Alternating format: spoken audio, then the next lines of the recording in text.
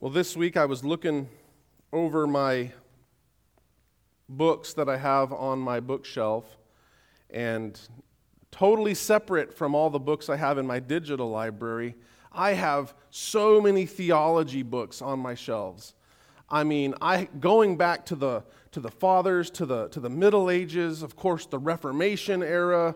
I mean, I've got Calvin, I've got some Aquinas, I've got post-Reformation people like Turretin, like Bavinck, like Abrakel, John Owen. I have all the big names, okay, going up to the modern age. And we have all these doctors of the faith that have written much ink, spilling their lives to try to explain Scripture. And what we've been saying as we have studied the book of Exodus is that Exodus really is the fount of Old Testament theology. It is in Exodus where most of the redemptive themes, the biblical concepts that inform the rest of the Bible, they're revealed in Exodus. So in a very real sense, if you could have the book of Exodus pulled out of the Bible, you could have, biblical theology author Moses, right? Because this is biblical theology at its finest. Here we see fleshed out, and we get a pictorial glimpse of these concepts that fill so much of the theology of later Revelation. So, for example, back in chapter 12, when the instructions for the Passover were being given, we learned there about the importance of the concept of substitutionary atonement. The concept that God was visiting the people of Egypt and everyone therein for their sin, and someone was going to die in every house. But God in His mercy made a way that the people of Israel could be spared, and so He said, sacrifice a lamb and put its blood on the doors of your house, and that death will substitute for the death of the firstborn. So we learn from chapter 12 about the concept of substitutionary atonement. But what the people of Israel are just now learning is the gravity of their sin. The gravity of the fact that when you confront a holy God, you and I, they aren't even worthy, aren't even acceptable enough to come to God and offer that sacrifice. We've been talking about the tabernacle and how it fills such a huge portion of the book of Exodus. Really, from chapter 25 to the end of the book in chapter 40, it's all about the tabernacle. Except for these three little chapters, 32, 33, and 34, that sort of interrupt the whole narrative. And the reason for this recording of the golden calf episode is because the people need to understand why they need the tabernacle. Because they can't keep God's law.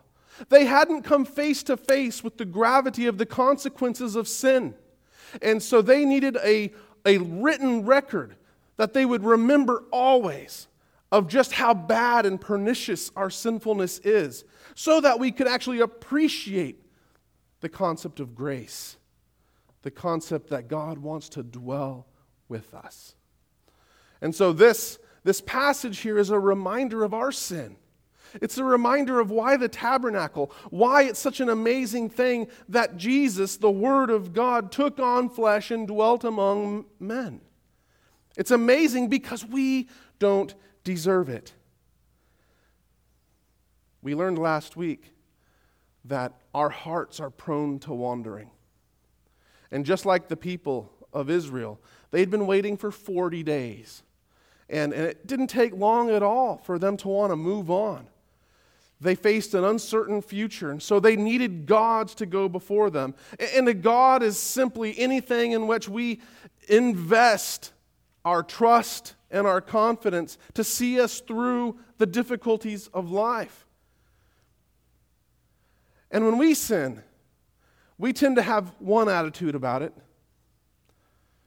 but most of us fail to grasp just how heinous our sin is in the sight of God. So what this part of the chapter does, verses 7 to 35, it stresses the vast gulf that exists between the people's estimation of their sinfulness and the estimation that God has of their sinfulness. So there's this vast gulf between the outlooks, what the people are thinking and what God's thinking. And so this section underscores our need for a mediator. Someone has to be able to bridge that gulf. We have learned from the time we were attending Awanas as kids in our Baptist churches or whatever, that we are sinners. That according to Romans 3:23, for all have sinned and come short of the glory of God. So we all fall short. But someone has to be able to get across, to mediate, to represent us, to plead our case before God. Now, for most of us, we think of a mediator as someone who helps two parties come to an agreement, to hash it out.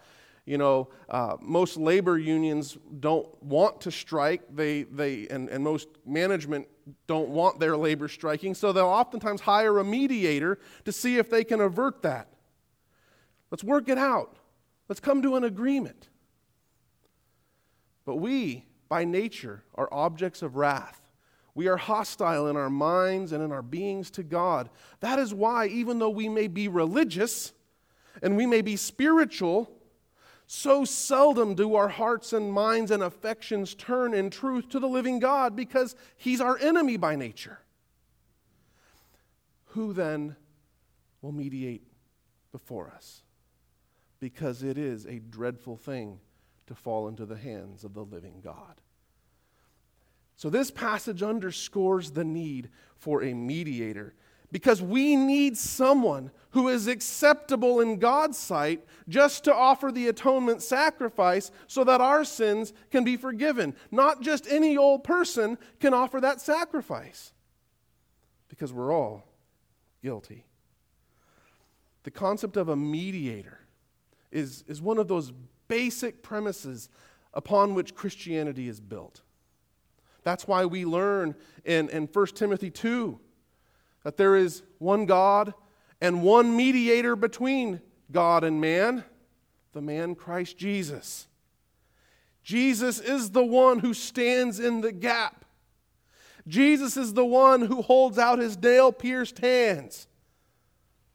And so in this passage, we get a very emotional, visceral glimpse of God's response to our repeated and our grotesque rebellion. Because that's how He views our sin. And we see a picture and a glimpse of what Christ as our mediator does on our behalf. And based upon that, we have hope eternal that we will be forever secure before our Father. But first, we have to acknowledge that we oftentimes have a view of our own sin that makes our reading of God's response seem like it's kind of overboard. Let's face it.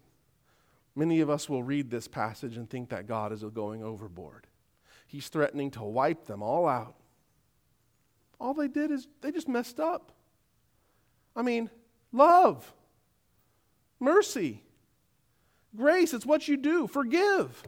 It's what you do, God. That's why you're around. To make us feel better about ourselves when we just, commit these human foibles. Boys will be boys. That's not God's attitude. So we see in verse 22, just to get us sort of a little ahead, because this is our response. This is our response. Moses comes down and he confronts Aaron. And he's giving Aaron the benefit of the doubt. What did these people do to you? I mean, did they rip off your fingernails? I mean, what did they do to you to make you do this? And what's Aaron's response? Aaron's response is my response. Aaron's response is your response. This is how we are. Aaron's response is, don't let my Lord's anger burn hot. You know what he's saying? That's like hoity-toity English language, but you know what he's saying? Chill out. Calm down. How many people say that when their spouse is angry? Calm down. Women love that. Right, ladies? You love it when your husband says to calm down. Calm down. You're making a mountain out of a molehill. You know these people. These people. You know these people and how evil they are. Why? And then he recounts what they said to him. Now, you got to think psychologically here. Why do you think Aaron recounts what they said, including the remark about Moses being gone for so long? Is it just because he's a faithful steward of what was said to him? Because psychologically, here's what happens, and this is what we do. By bringing up Moses being gone, what's he kind of doing? He's putting a little bit of the responsibility on Moses. Moses, chill out. You know these people. I mean, they're crazy. And, they came up to me and by the way, Moses, you weren't here. So you kind of contributed. Or you at least set the conditions. And I practically did nothing. I just, they were going to kill me, and so I just threw it into the fire. And out it came. That's,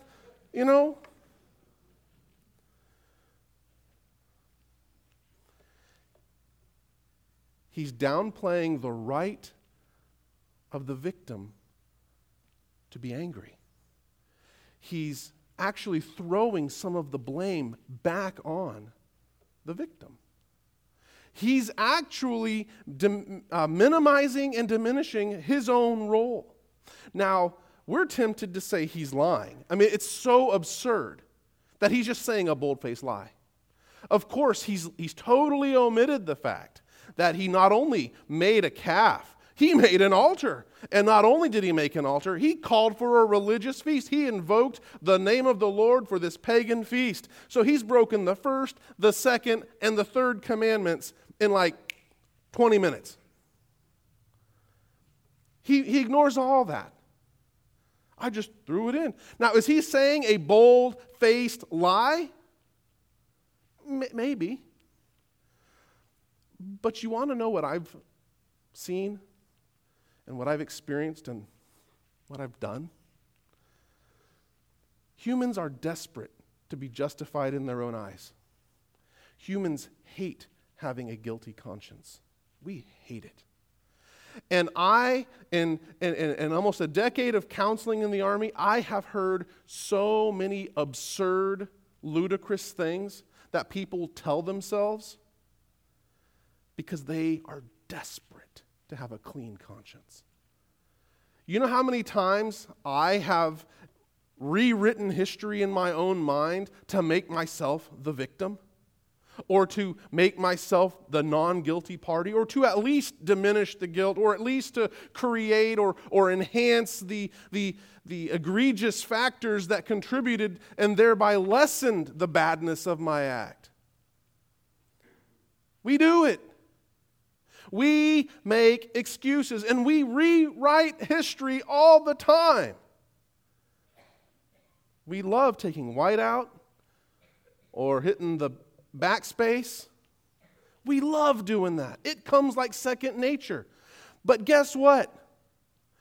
We may think that our sin is no big deal. We may think that there's always an extenuating circumstance that diminishes the badness. Oh, my affair wasn't such a bad thing because my spouse was so cold and distant. What did you expect me to do? Oh, what did you expect me to do, to be honest, on my the government's crooked. You can't get ahead otherwise. Oh, it's not such a big deal that I said this hateful thing to this person because look what they've done all this time. We do it all the time. And we think in our prayers, I have actually prayed to God justifying myself like Aaron does here. And one time I was in seminary and I was doing it and I started laughing. How self-deceived am I that I think that God cares about my spin? I sinned. Period. We're sinners. Period. And our acts of rebellion are rebellion. Period. So our attitude is one of diminishing the badness, the wickedness of our sin. And so our perception is that God should have basically the same mindset. Yeah, he doesn't prefer it, but get over it. Don't let your anger burn so hot, my Lord. You know these people. What else could I have done? That's our response to our sin. And if that was our response, and if that was God's response, then the tabernacle wouldn't be necessary. We wouldn't need a mediator. We wouldn't need a substitutionary sacrifice because, hey, just human foibles. Boys will be boys. But no, that's not God's response. What is God's response? God is angry at our sin. Okay? I want to be crystal clear. When you lust after that person, or when you're viewing things on the internet or on your DVD player that you should not be viewing, or when you're harboring those thoughts, or when you're committing those actions, God hates it. God hates our sin. It is offensive. It is infuriating. God views it as treason. Your sin is not a small thing to God. He loathes it. And we see God's anger viscerally displayed when he does that emotional distancing throughout the entire book of Exodus. You are my people, my people, my people, my people. And what does he say to Moses in verse 7? Your people who you brought out. Totally changing the emotional language. It's what we do when our kids act up. Hey, Kay, your kids did this. Or more often she'll say, Ben, your kids did this. The emotional distancing language, go down, for they have quickly gone out of the way. Now notice the change of perspective. From the people's perspective, Moses has been gone for an interminably long time. 40 days, man, are you kidding me? And God says they have quickly left the way. Quickly. And they have violated his covenant, and he's almost seething with anger. Because again, like we learned last week, this is like committing adultery on your honeymoon. They have just made the covenant. And so God wants to destroy the people. He essentially says, get out of my way. Leave me alone that I might consume them. Moses, you stand over here because I don't want a stray lightning bolt to get you. And he's about to wipe them out. And he offers Moses this. I'm going to start over with you. So you will be the one who will become the fount and the head of this covenant people. And all these people, they're going to be goners because they are stiff-necked. This is the first time in the Bible that the concept of being stiff-necked is articulated, but it becomes a favorite reference point. And so prophets and kings, and even in the New Testament, Stephen refers to people as being stiff-necked. You know what stiff-necked refers to? It's an agricultural term for an animal that is too stubborn and recalcitrant and difficult to bend its head to accept the yoke. And what do you do with an animal that you need for work that refuses to wear the yoke? Before PETA. Right? It was what's for dinner. But the people of God are repeatedly referred to as being stiff-necked. We're too proud and we're too stubborn to accept God's good and gracious yoke. And Jesus himself speaks of a yoke, does he not? Come to me, all who are what? Weary and heavy laden, and I will give you rest. For my yoke is easy and my burden is light. But there are people who hear that, and they absolutely refuse to bow the neck and receive that. I'm going to do it my way, in the words of Frank Sinatra. My way. And they proudly go their way to their grave. These people are stiff-necked. And I have seen this people. Remember verse 1. What do the people say about Moses? This Moses. That term of contempt. And he applies that to the people. This people. See how angry God is. And Moses intercedes. Moses, as a faithful covenant mediator, intercedes for the people. How many of you, if the living God said to you, step aside, I'm going to kill all these people and start over with you, and you are going to be the head of a new humanity, and all the people of God will forever be referred to as Mosesites, or Danielites, or Geraldites, or Laurenites, or Allenites. Oh, how many of you would say, go get them? Woo-hoo-hoo. Not Moses. What does he do? He intercedes. Now it's interesting. Contrast his intercession with that of Abraham back in Genesis 18. In Genesis 18, God is coming and he's come down to see the iniquity of Sodom and Gomorrah. And Abraham's intercession is predicated on the assumption that there are righteous people. Lord, if there's at least 50 righteous people, you won't destroy the righteous and the wicked, will you? He assumes that there's righteous people. And of course, there's not. Moses here, he doesn't start out that way. He doesn't say, Lord, there's nearly 2 million souls down there. Surely a couple of them didn't do this.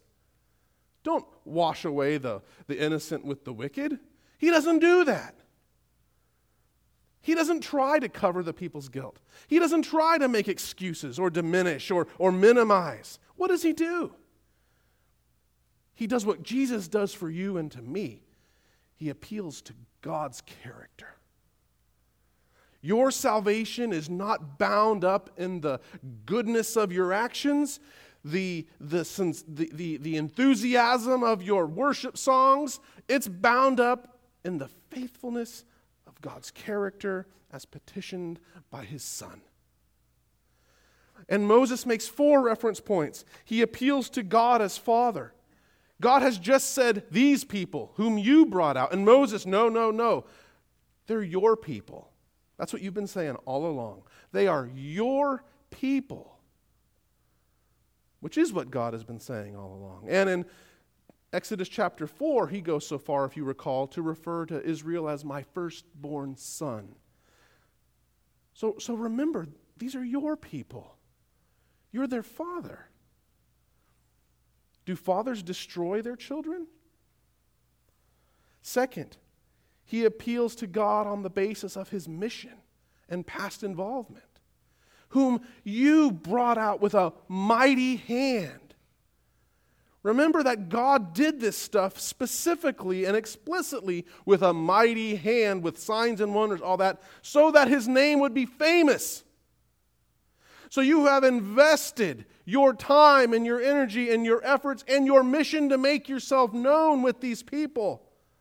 So Lord, don't throw it down the drain. And then he appeals on the basis of God's reputation. Why should the Egyptians say, oh, he just took them out there to kill them? In other words, why should your name be profaned amongst the nations, O Lord? You have done all these things that your name could be exalted. Don't do something that would make the nations profane your name. And of course, that's a recurring theme in Scripture. We learn in Isaiah that for his sake he does it. He will not share his glory with another. He gets all the glory. And so your salvation is secure because of that. And then lastly, he reminds God of the covenant promises and his friendship to Abraham. Abraham is called a friend of God. The only one in the Bible who is explicitly called a friend of God. He's a friend of God. Remember Abraham and Isaac and Israel and your covenant to them. And so God remembers and God relents. Now, we see here how God responds to faithful intercession of a mediator.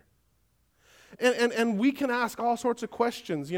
Was God really going to destroy them? Did he change his... Well, this is certainly a picture of God's wrath towards sin and how a sovereign God responds by use of human means called prayer to bring about his will. But we see some clues that he never really intended to kill the people anyway. Where? Well, look. What does he say in verse 7? Go down. Now, as if Moses, you're in charge here. Go down and deal with them. But why go down at all if God's about to destroy them? And then second, he says something kind of strange to our ears. Let me alone, that my wrath may burn hot against them.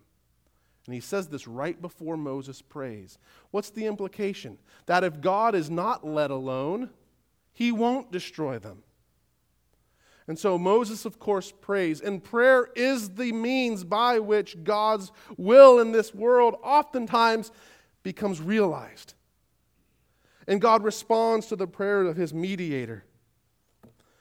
So Moses then goes down to see it for himself. And you wouldn't believe the amount of critics who just don't get it. They think that this is evidence of a redacted scripture, a redacted narrative that before God, and up to verse 13, Moses is pleading for the people. Please, God, don't kill him. Please don't kill him. And then he goes down and immediately he's all angry.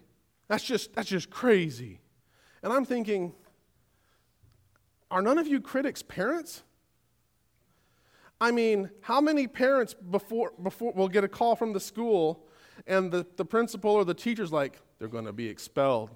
Please don't have mercy. And then you turn around and you go home, get the belt. Right? I mean, every parent understands pleading for mercy before someone who's powerful, and then once you get alone with them, now it's time to feel the wrath. Okay? I don't get why they don't get it. And so Moses goes down there, and some people think that Moses is having a temper tantrum when he throws the 10 commandments or the 2 tablets on the ground and breaks them. Moses is not doing what you do when you get angry. He's a prophet. And throughout Scripture, prophets do symbolic actions regularly. So what is it conveying? That here, these are the words of the covenant. And he smashes it to pieces. What is it saying about the covenant? It's been broken. And now we're going to have to proceed with reconciliation and restoration. So you see him as a mediator. Now he's represented the people before God, and as a mediator, now he's representing God before the people. And the people have gone off the rails.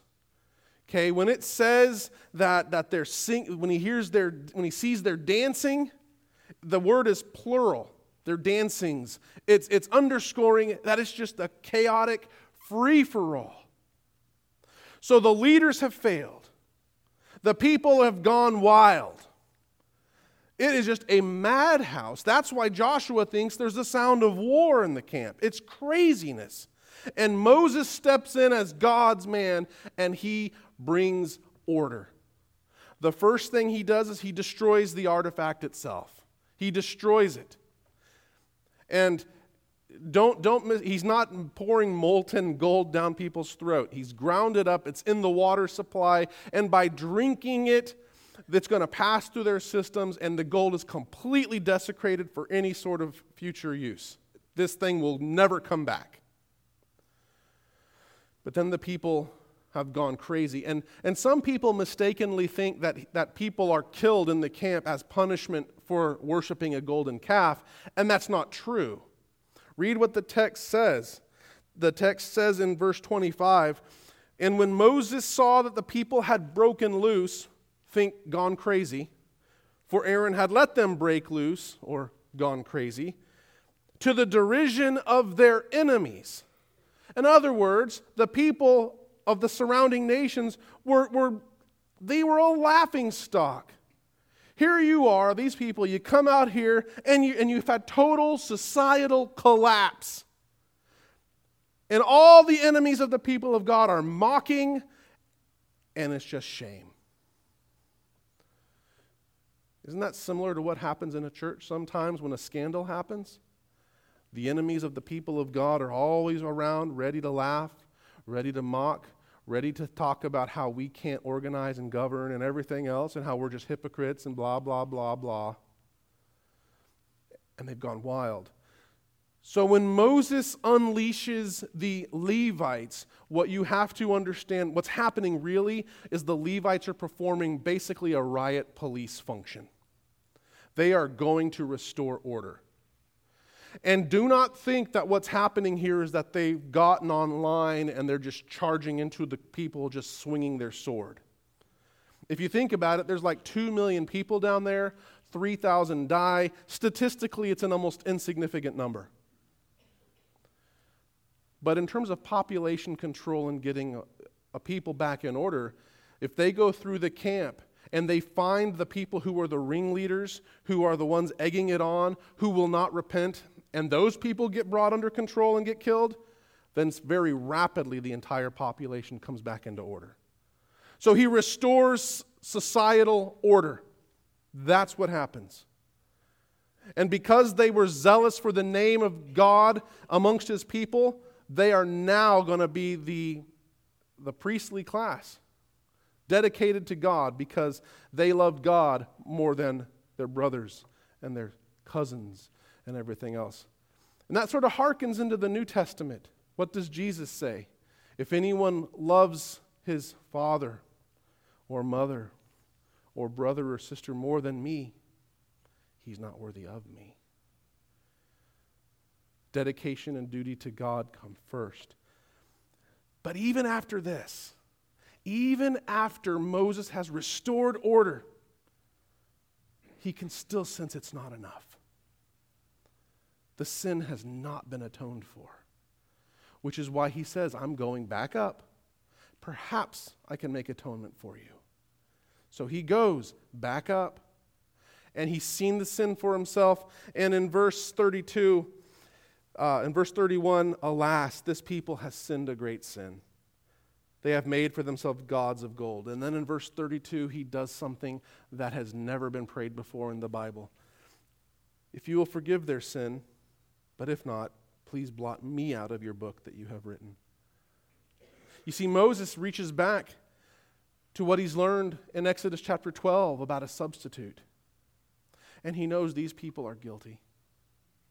He knows these people cannot keep God's covenant. They cannot keep the law. They cannot walk in the right way. Their hearts are hard, and they have no hope. So God, if you will forgive them, great. But if not, let me take their place. Let me be their substitute. So Moses here offers himself as a sacrifice and as a substitutionary atonement for the people. And God turns him down. Did God turn him down because he just has an aversion to the idea of a substitutionary sacrifice? No. Why is Moses turned down? Because Moses can't be a substitutionary sacrifice for the people. Moses is a sinner. We've already seen that Moses has committed murder back in Exodus chapter 2. He's got an anger problem. And he's going to get angry with the people later, and it ultimately disqualifies him from entering the promised land. Moses needs a savior. So he can't himself, a sinner, represent other sinners. but it prepares the way. It points the way to the one who will be able to stand in the gap and receive in himself all of God's just and righteous anger for our sin and be the living way, Jesus. So Moses here foreshadows the mediating relationship that Jesus will have, where Jesus stands in the gap representing us before the Father and representing the Father before us. Jesus is perfect, so he could bear God's wrath, and he could make atonement for all of our sins. Without the mediating presence of Christ at the right hand of God now, we would have no hope. But we can have hope. Because so sufficient was Christ's work on this earth that God's ultimate stamp of approval was the resurrection of Jesus. Whenever you doubt that Christ is mediating for you or that Christ's suffering was sufficient to cover your sins, just remember that God verified that he accepted it by raising Christ from the dead. It means death no longer has a hold on him. It means your guilt is no longer there. It means for every sin that you have committed or will commit, Jesus has made full satisfaction. So I don't want you to think that your sin is not a big deal to God. He hates it. That's why his son died. Those angry words to your spouse, to your kids, to your parents, to your boss, they cost Jesus his life. But because Jesus gave his life, you have life. And you have forgiveness. And you have hope. So, we're going to celebrate the Lord's Supper in a few minutes. And in Matthew, Jesus tells us that this cup is his blood of the new covenant. There was a covenant made at Sinai, but it was not perfect. A better covenant was needed, so God promised it. And Jesus comes and inaugurates it. So now we live in the light, not of an anticipating of Christ's sacrifice, but we get to live our lives reflecting and enjoying the benefits of Christ's perfect work on our behalf. So as we come to this table, just remember, we don't think our sin is bad. God thinks it's huge. And Jesus gave his life and shed his blood to be our perfect mediator. Let's pray.